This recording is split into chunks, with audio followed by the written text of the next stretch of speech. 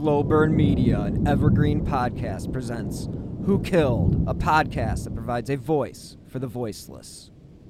It was on this site 100 years ago that the worst terrorist attack in American history up until that point was carried out. At 12:01 p.m. on September 16, 1920, a bomb delivered via dynamite and horse-drawn carriage at Wall and Broad Street in Lower Manhattan killed 38 people and seriously injured 143 more. Within a minute of the explosion, which occurred just outside the offices of famed financier J.P. Morgan, trading on the New York Stock Exchange was suspended to prevent a further panic. The carnage was unlike anything America's largest city had ever seen and was splashed across headlines for days. As those who survived were treated, the investigation began, with an immediate focus on several radical leftist political groups. Even before the Wall Street explosion, there had been nationwide raids on communist headquarters, a result of the general belief that Bolsheviks were plotting to overthrow the government. Anger over U.S. capitalism and wealth inequality had been growing for decades. The anarchists from Italy in particular became the primary suspects.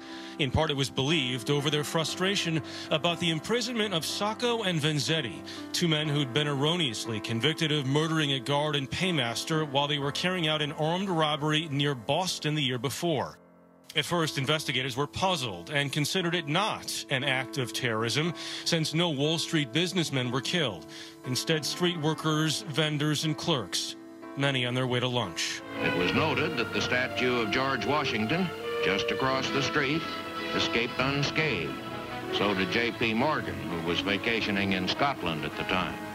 Eventually, attention shifted back to disgruntled communists and anarchists, with the main focus on Mario Buda, a longtime activist and former associate of Sacco and Vanzetti. He left the country not long after, and in the end, no one was ever formally convicted of this heinous crime. Today, the only evidence that remains from that tragic event are from these shrapnel marks on the facade of J.P. Morgan's old building. There was a desire to reopen Wall Street as quickly as possible, so some believe that important evidence got washed away after. But think about that. We just had the story about 9/11, and the men behind it have not been prosecuted yet. And this crime 100 years ago was never solved. Yeah. Great piece of history. Yeah, really fascinating. Something people forget about. Yeah, thank you, Jeff. Hello and welcome to episode 155 of Who Killed. I am your host, Bill Huffman, and this is a Slow Burn Media and Evergreen Podcast production. I'm changing things up this week. We're not going to be talking about a murder. We're going to be talking about a mass murder. From 1920, that is. And that would be the Wall Street bombing that claimed more than 30 lives. Who was to blame? And you may be wondering, how could this happen in a busy New York City? Well, clearly, that didn't change 9/11, nor did it change the bombing at the original World Trade Center back in the 90s. But anyway, there are a multitude of takes on this case, and one of them is the FBI's version. And according to the FBI.gov, this is on their website, and I'm going to read verbatim here because it's just a short summary, but they write it as, the lunch rush was just beginning as a nondescript man driving a cart pressed an old horse forward on a mid-September day in 1920. See, September. He stopped the animal and its heavy load in front of the U.S.S.A. office, across from the J.P. Morgan building in the heart of Wall Street. The driver got down and quickly disappeared into the crowd. Within minutes, the cart exploded into a hail of metal fragments, immediately killing more than 30 people and injuring some 300. The carnage was horrific, and the death toll kept rising as the day wore on and more victims succumbed. Who was responsible? In the beginning, it wasn't obvious that the explosion was an intentional act of terrorism. Crews cleaned up the damage overnight, including physical evidence that, of course, today would be helpful in identifying the actual assailant. By the next morning, Wall Street was back in business. Broken windows draped in canvases, workers in bandages, but functioning nonetheless. Conspiracy theories abounded, but the New York Police and Fire Departments, the Bureau of Investigation, and the U.S. Secret Service were on the case. Each pursued different leads. The Bureau interviewed hundreds of people who had been around the area before, during, and after the attack, but developed little information of value. The few recollections of the driver and wagon were vague and virtually useless. The NYPD was able to reconstruct the bomb and its fuse mechanism, but there was much debate about the nature of the explosive, and all of the potential components were commonly available. The most promising lead had actually come prior to the explosion, when a letter carrier had found 4 crudely spelled and printed flyers in the area from a group calling itself, quote, the American Anarchist Fighters, that demanded the release of political prisoners. The letters, discovered later, seemed similar to ones fomented that had been used similarly to the ones used by the Italian anarchists. And the Bureau worked diligently investigating up and down the East Coast to trace the printing of these flyers without any success. Now, there were previous bomb attacks in the earlier decade, and the Bureau initially suspected followers of the Italian anarchist Luigi Galliani. I totally butchered that, I'm sorry. But the case couldn't be proved, and the anarchists actually fled the country. Over the next 3 years, hot leads turned cold and promising trails turned into dead ends. In the end, the bombers were never identified. The best evidence and analysis since that fateful day of September 16, 1920, suggests that the Bureau's initial thought was correct, that a small group of Italian anarchists were to blame. But again, the mystery remains, and it was a young FBI at the time, and it was they were struggling to really get a grip on what had actually happened.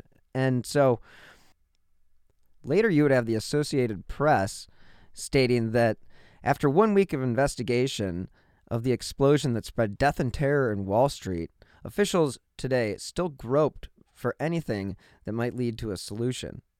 Literally, scores of dues, stories, and conjectures have been sifted by operatives of the Department of Justice and local authorities without result.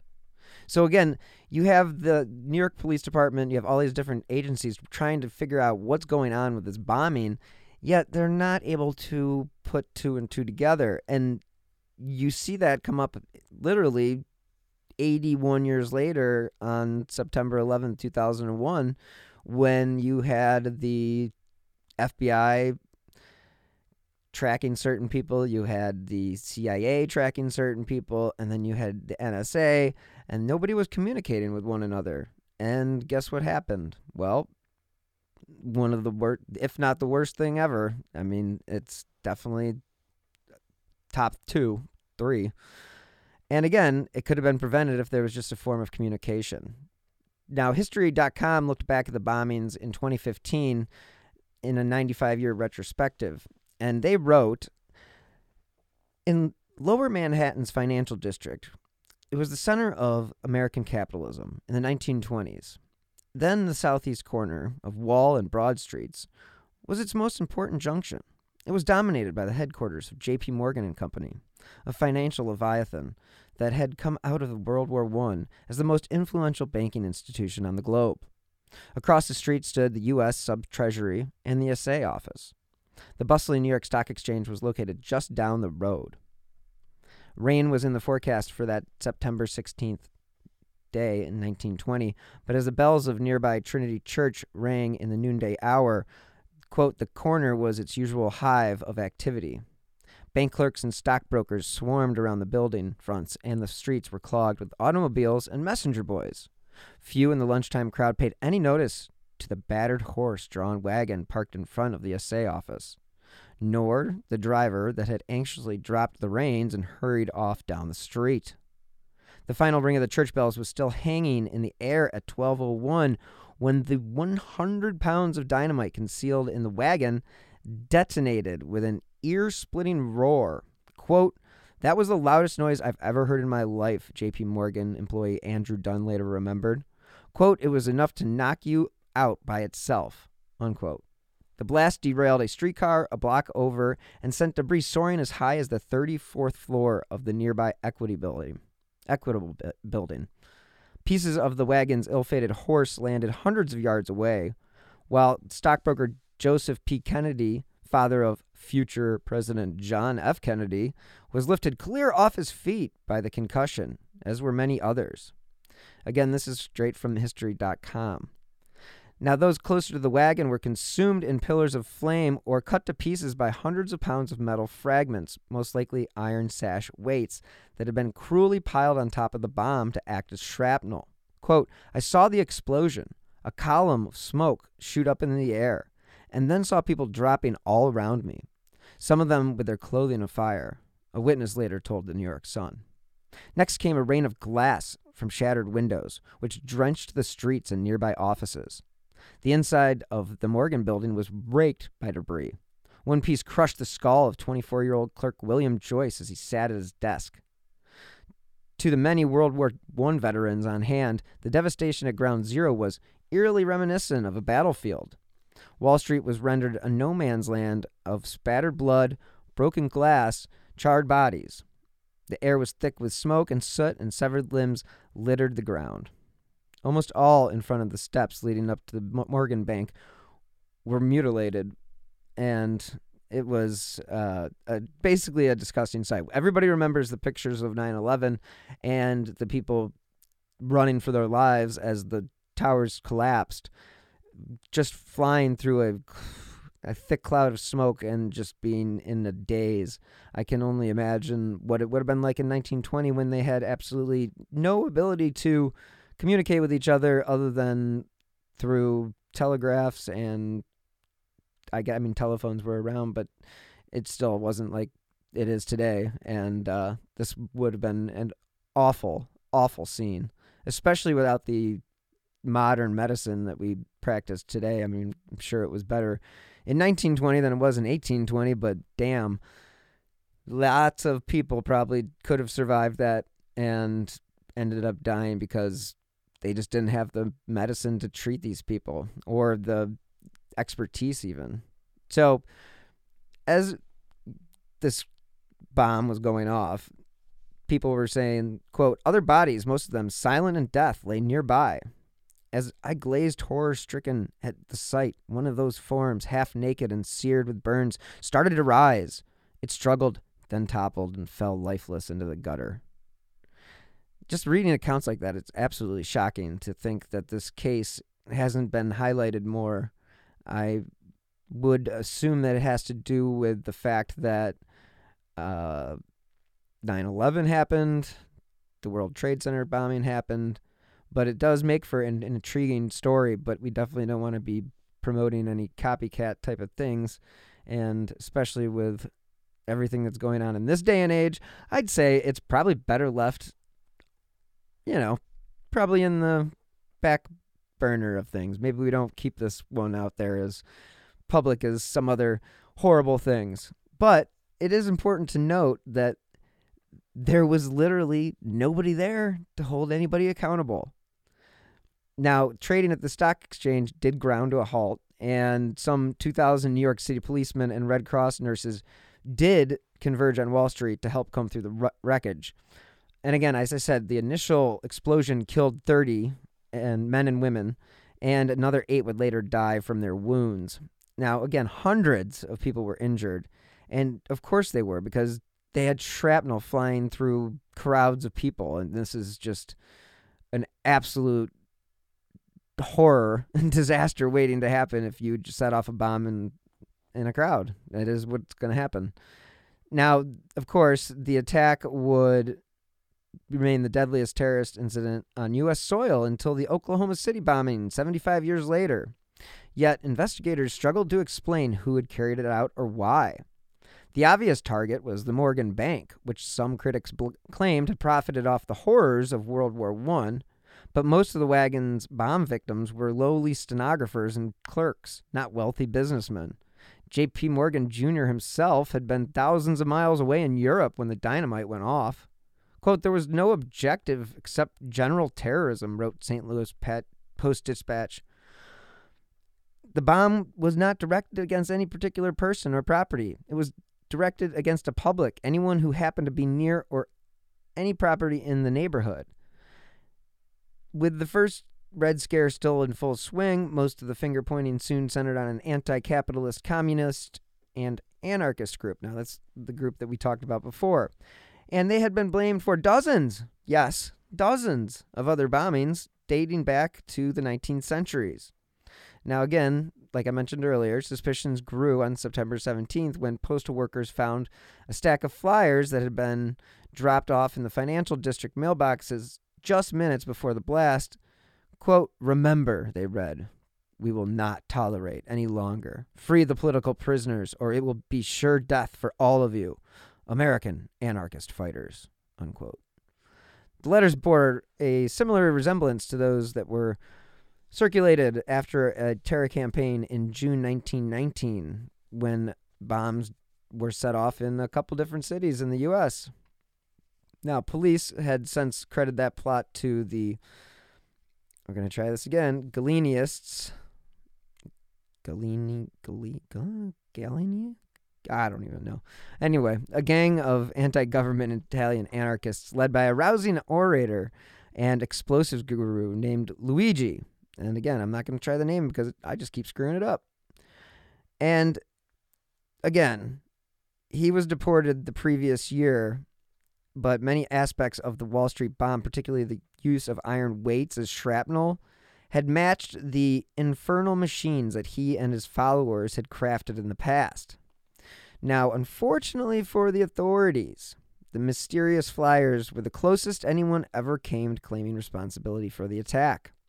Police and agents from the Bureau of Investigation, which was later the FBI, spent over 3 years trying to crack the case and identify the wagon's driver. But the trail went cold, as did dozens of others involving everyone from trade unionists to the American Communist Party and even Vladimir Lenin himself. One of the stranger dead ends concerned Edward Fisher, a mentally unstable tennis champion who had warned people to stay away from Wall Street in the days preceding the attack. Once investigators learned that Fisher had issued several previous Wall Street warnings, each one with supposedly received, quote, through God and the air, they dropped him as a suspect and committed him to a psychiatric ward, which you could do in 1920. You can't do that in 2020. It's just the way it goes, or 2022, whatever year it is now. Now, Michael Kaplan of the New York Post, he did an excellent piece on the 100-year anniversary of this tragic event. And I want to quote directly from his extensive piece here. And he talks about a little bit more into detail about the day. And he talks about the fact that initially investigators thought the explosion would have been an accident because, after all, quote unquote, downtown resembled a construction zone. Think about that for a second. The downtown resembled a construction zone. I bet if you asked a New Yorker if things have changed, they'd probably say not too much. But what has changed is that dynamite isn't routinely used anymore in the building sites. Back in 1920, though, horse-pulled carts filled with explosives all over the city. What a great time. And I'm sure they gave that job to some kid because, well, child labor laws, and, you know, it's a kid back in the early 1900s. Just the way it was. Not trying to say one thing's right and one thing's wrong, but you know how this goes. These businessmen, they knew what they were doing. So, scattered through the streets, mixed in with the explosions, remnants, you know, again, there was 500 pounds of metal window sash weights. Now, originally there was 100 pounds, then they go 500 pounds. You know, find a happy medium in there and we'll just settle on it. But the fact was there was enough of this window sash weight in there to create shrapnel that would eventually kill 38 people. And the way shrapnel works, I mean, everybody who's seen any war movie understands a grenade is shrapnel. It's a piece of metal, you know, it blows up. Yes, that's terrible, but it's the shrapnel that will cause, you know, loss of limbs, loss of life, a variety of very debilitating injuries. So the fact that there were 300 people injured, those people were probably permanently injured for for the wounds that they suffered because of the fact that shrapnel is just, it has no, it's not like a clean cut. It's not like a knife cut. It's just, it's a brutal wound, and really it's terrible. So anyway, back to the story. And again, like I mentioned before, most people believe that this bombing was directed towards J.P. Morgan. Now, that's because J.P. Morgan stood for capitalism in America.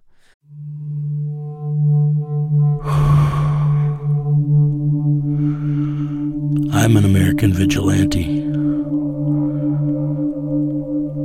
I have a question for you. What would you do if someone you cared about was abducted, taken from you? Would you call me? Would you care about how I got them back? Download American Vigilante now.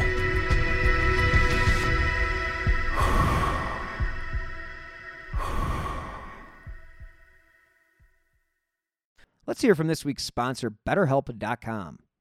Well, we made it through 2021, and as you can see, 2022 really isn't much better.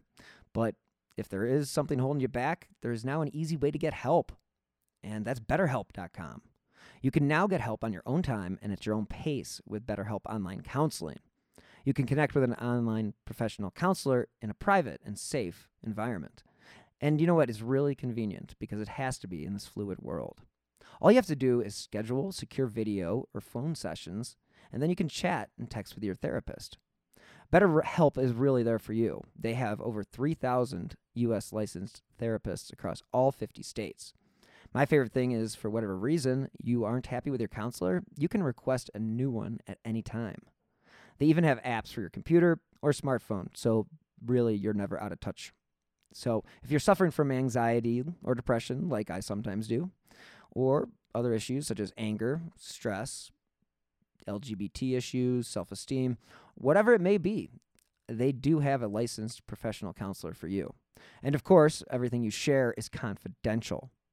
Again, it's really a great option. It's affordable. And Who Killed listeners get 10% off your first month with the discount code WHO. So why not get started today? Go to BetterHelp.com/WHO. All you have to do is fill out a questionnaire to help them assess your needs, and you'll get matched with a counselor you'll love. Again, for 10% off, go to BetterHelp.com/WHO. All right, we are back. All I can say is bombings were all the rage, I guess, in the early part of the 20th century. I mean, in the article of the New York Post, quote, bombers were on a rampage in the United States. Violent groups of anarchists, socialists, and communists were thought to be at the core of a movement to unsettle capitalist and government institutions. It was a time of social upheaval, with 25% of workers on strike in 1919 in search of higher pay and better working conditions.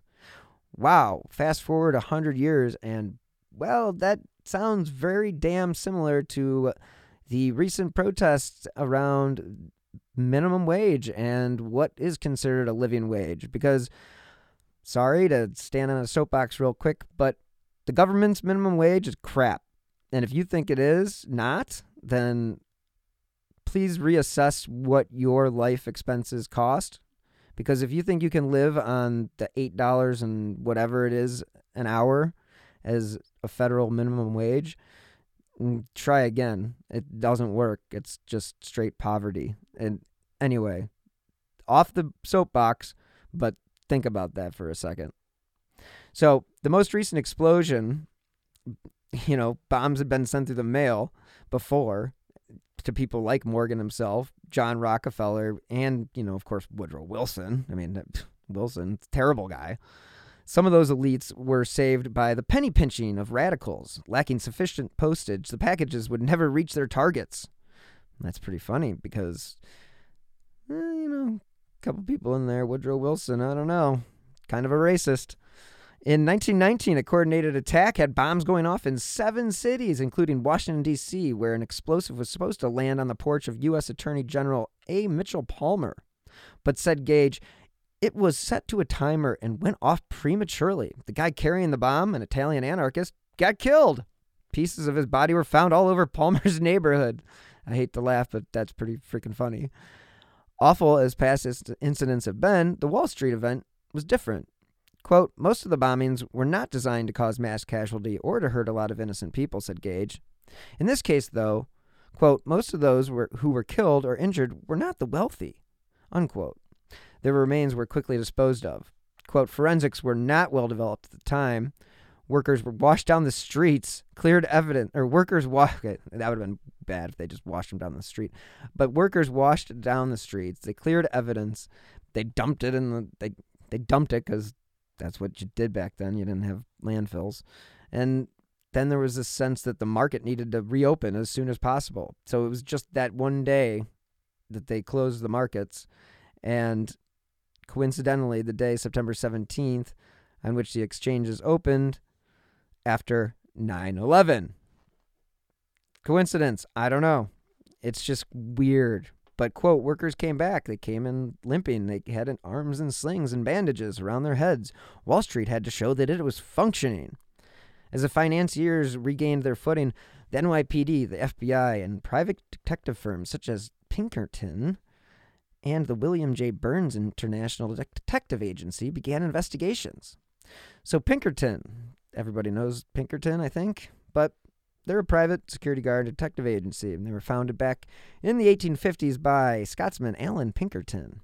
Now, according to his bio, Pinkerton became famous because he claimed to have foiled a plot to assassinate President Abraham Lincoln.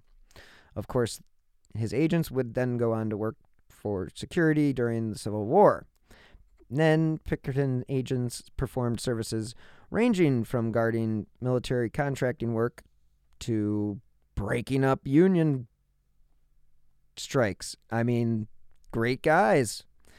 It was the largest private law enforcement organization in the world when it was at the height of its power. Now, it was during the strikes of the 19th and 20th and 21st centuries, where reporter Business Insider Katie Canellis had stated that Pinkerton agencies try to infiltrate unions, supply guards, they keep strikers and suspected unionists out of factories, and recruit goon squads to intimidate workers. One such confrontation was the Homestead Strike of 1892, in which Pinkerton agents were called in to reinforce the strike-breaking measures of industrialist Henry Clay Frick. And if you know anything about him, another not-so-great guy, acting on behalf of Andrew Carnegie. Not-so-great guy either. The ensuing battle between Pinkerton agents and striking workers led to the deaths of 3 Pinkerton agents and 9 steelworkers. So basically, these guys were basically just a bunch of goons that would go around and fight people and say, we're going to intimidate you. You can't start a union. Amazon apparently had used Pinkerton in their latest union skirmish. Think about that for a second. Amazon, a billion-dollar company, is hiring a private detective agency to infiltrate union meetings that Amazon employees are trying to hold. It's sick. Jeff, Mr. Bezos, come on, buddy. Your wife is making you look like a fool. You gave her half of your wealth when you were only worth $120 billion, but look how much she's done. Look how much she has given. And look how much you haven't. And look how rich you have been since this pandemic started. Time to share some of the wealth, Jeff. And that's not socialism talking. That's just being a good person. And it's also called charity. When you donate pretty much similar amounts to what middle class workers donate, that's pretty much not cool, dude. So, Jeff, again, get off your rich man horse.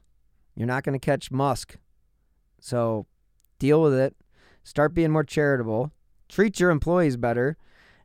And speaking of that reminds me of being just in Colorado, where another giant company, Vail Resorts, is ruining the ski industry. by not paying their employees and buying every ski resort across the United States, then limiting hours because they're not willing to pay their workers. So really, since forever, really, let's be honest, the guys with the money, they don't want to give it up. And sometimes they have to wake up in order to realize that, hey, in order to make all this money, I need these employees. I can't continue to treat them like shit, or everything will go to hell in a handbasket. I mean, it is not unbelievable to think that some of these companies could just die because their workers are treated so poorly. I mean, you read the horror stories of Amazon. I mean, my Lord, yes, please do something there. Like, people need control. You don't necessarily need a union, but you need to have a strong, really strong group of employees. Costco's a great example. Just standing on my little soapbox for a minute there. I apologize. But was there a suspect in this case? Well, there was, and that was Edward Fisher. Now, he was an investment guy, and he was a former employee of a well-regarded brokerage firm, and shortly before the bombing, he actually had warned, get out of Wall Street as soon as the gong strikes 3 o'clock Wednesday the 15th. Good luck. Now, Fisher, whom an ex-employer described as the victim of a, quote, nervous breakdown, which left him mentally deranged, was actually in Toronto at the time of the bombing. Authorities briefly held and questioned Fisher before cutting him loose and turning into a powerful tool created years earlier by J. Edgar Hoover. Quote, he made an early surveillance system by creating a database of all the radicals in America, said Susan Bellows, director of the American Experience documentary, The Bombing of Wall Street, as she told the Post. Quote, it was the first example of peacetime surveillance. Now, Kaplan goes on to write, known anarchists and communists were uncovered and questioned with the help of Hoover's system. Additionally, hundreds of tips rolled in, and there were loads of eyewitnesses, but their recollections were so contradictory that they couldn't even agree on the color of the bomb's smoke. Quoted lead theory was the bombs were set by a prominent Italian anarchist, but investigators were unable to build that case, said Bellows. Hoover thought the bombing was directed by forces in Russia, but that didn't go anywhere either, and so no arrests were made. Now, it's widely speculated, as we've talked about, that an Italian anarchist was involved, but Mario Buda is the name that they attached to the person who may have committed the actual incident. And Buda was thought to be involved in the 1919 bombings, but he was actually never brought into question because he fled to Italy after the Wall Street bombing. So you have some circumstantial evidence there, and that's very much a possibility. Now, again, as the investigation went on, basically there were no leads. And around 1925, a Wall Street Journal reporter visited the site on the explosion's anniversary, and basically financial district workers barely recalled a thing. And there's absolutely nothing, Kaplan writes, that commemorates the site of the Wall Street bombing today. Although there are powerful remnants, grapefruit-sized pocks in the limestone exterior of the building that once symbolized capitalism in America. Quote, it's easy to imagine that terrorist violence only began in the late 20th century, but this is a reminder that it was always and always has been in the system, and most likely always will be. So again, here we have a situation where the bombing goes unsolved. I mean, we really don't know what's going on. Now, something does happen a couple years later where there's a story about a bomb maker. And I told you about the William Burns Detective Agency. Now, William James Burns, this is from the Los Angeles Times. And William James Burns, chief of the Bureau of Investigation of the Department of Justice, late today questioned Herbert Wilson, convicted murderer and jailbreaker, regarding Wilson's statement that he had made the bomb which caused the Wall Street explosion in 1920. Burns came in from Florida to question Wilson. Wilson tells a straightforward and logical story. Burns said, while it's true that the Department of Justice has closed the investigation on the Wall Street bombing, having learned that these parties responsible for it are now in Russia, Wilson's story could well fit in with the facts as we already know them. We will start immediately checking up on the details as he gives them to us. If our investigation proves Wilson's statements to be true, and I know of no reason why it should not, we will know the source of the explosive that went into the bomb. Byrne declined to disclose any of the information Wilson gave him, of course. Now, before going into that conference, which lasted more than an hour, Burns expressed the opinion that Wilson was, quote, talking for his own benefit after the interview, and believed Wilson was sincere and was not making the statement to gain favors. Wilson told Sheriff William Traeger about 2 weeks prior that he had furnished the explosive and manufactured the bomb which was used in the Wall Street bombing. The bomb, he declared, was made at his home in August 1920 and was sold for the purpose, he thought, to be used as like a safe blower, basically. So Wilson and his partner Herbert Cox were arrested for robbing a mail truck. While awaiting trial, they attempted a jailbreak, and Cox was shot and killed while he and Wilson were alone. Wilson was convicted of the murder and sentenced to life imprisonment. He escaped from the county jail October 17, 1923, but was recaptured 2 days later. So, again, you have another detective agency looking into this case, going, all right, it's probably this guy, but there's no evidence. So what do we do? Well, they didn't do anything. Nothing. The last official inquiry into the Wall Street attack took place in 1944, and that was when the FBI reopened the decades-old case and concluded the explosion was likely the work of course, the Italian anarchists or terrorists. Now, like I've talked about, possible suspects, Buda, Galliani. Buda was an associate of the famed anarchists Niccolo Sacco and Bartolomeo Vanzetti, and he may have engineered the Wall Street attack as a revenge for their September 11th, 1920 indictment for murder in a robbery gone wrong. The similarities between these attacks and 9/11 are absolutely disturbing. But the bottom line is, the scars are still visible in the buildings today. There's really nothing to symbolize what happened on that day on September 16th, 1920.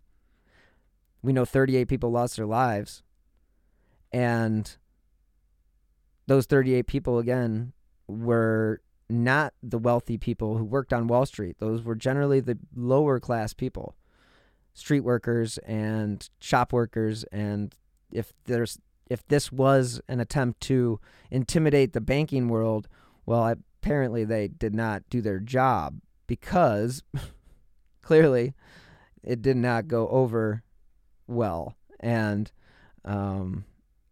nobody took responsibility. That's another big question mark. So you create this bomb. Unless you were the one that died in the explosion, one of the 38 people, which is very possible, because nobody really talks about that. Like, there's a possibility that this would have been a one-man job, and he rolled his little card in there and he blew himself up by accident. Or he just did a suicide bombing. I mean, we see those every day on the news in foreign countries. Let's just hope that doesn't become a thing here. And again, this is just another example of 100 years separating, 80 years actually, between 9/11 and the bombing of 1920. 81 years and major similarities. And then you see the major similarities between what the Pinkertons did back then and what they're doing now with Amazon and unions. And it just sounds like a lot of disgruntled workers and disgruntled people for that is fair. I mean, I don't see it as I see the bombing as a crime, obviously. This is a terrible thing to do. You don't go around blowing people up, but I understand their anger and their, what they were going through as far as being on the low end of the totem pole. So, I don't know.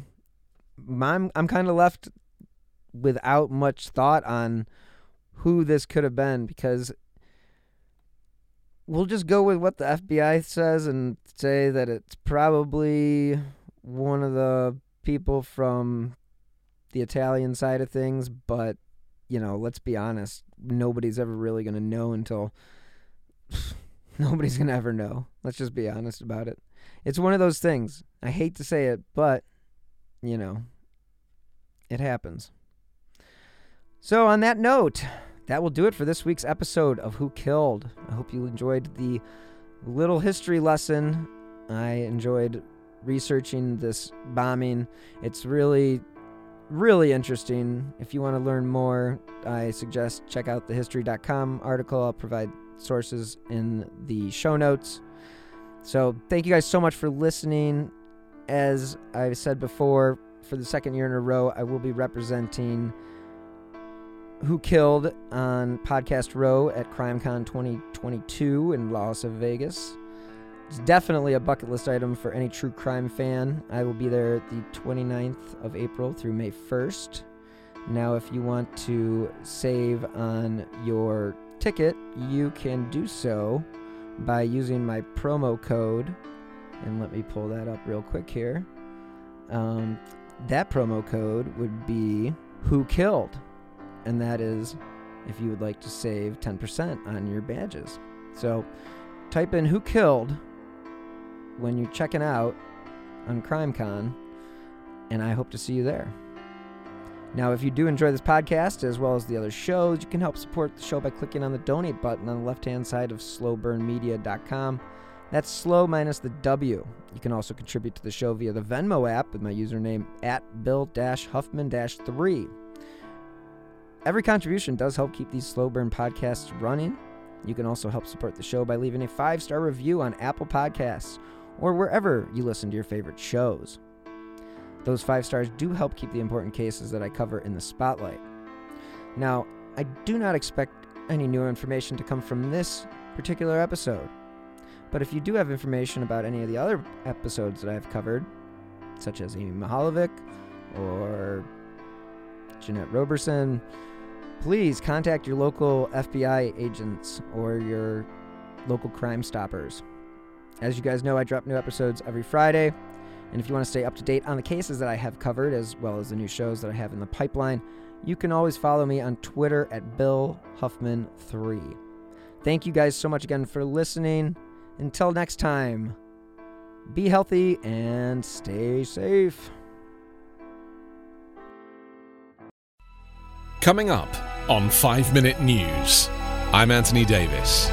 You might think it's partisan because maybe it's critical of one side or the other, but it's not. It's just the truth. And I think that's also something that's kind of unusual for Americans listening to the radio or to podcasts, because the news landscape in the States has been so partisan for so many decades. So 5 Minute News is verified, truthful, independent, unbiased, and essential world news daily.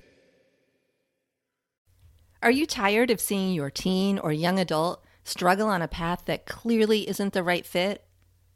Is your teenager confused about which direction to take after high school? The future of work is changing rapidly, and our kids need to know all of the options available after high school so they're empowered to make the choice that is best for them. In each episode, we explore the latest trends that are shaping the opportunities of today and tomorrow. I'm your host, Betsy Jewell, and this is the High School Hamster Wheel Podcast.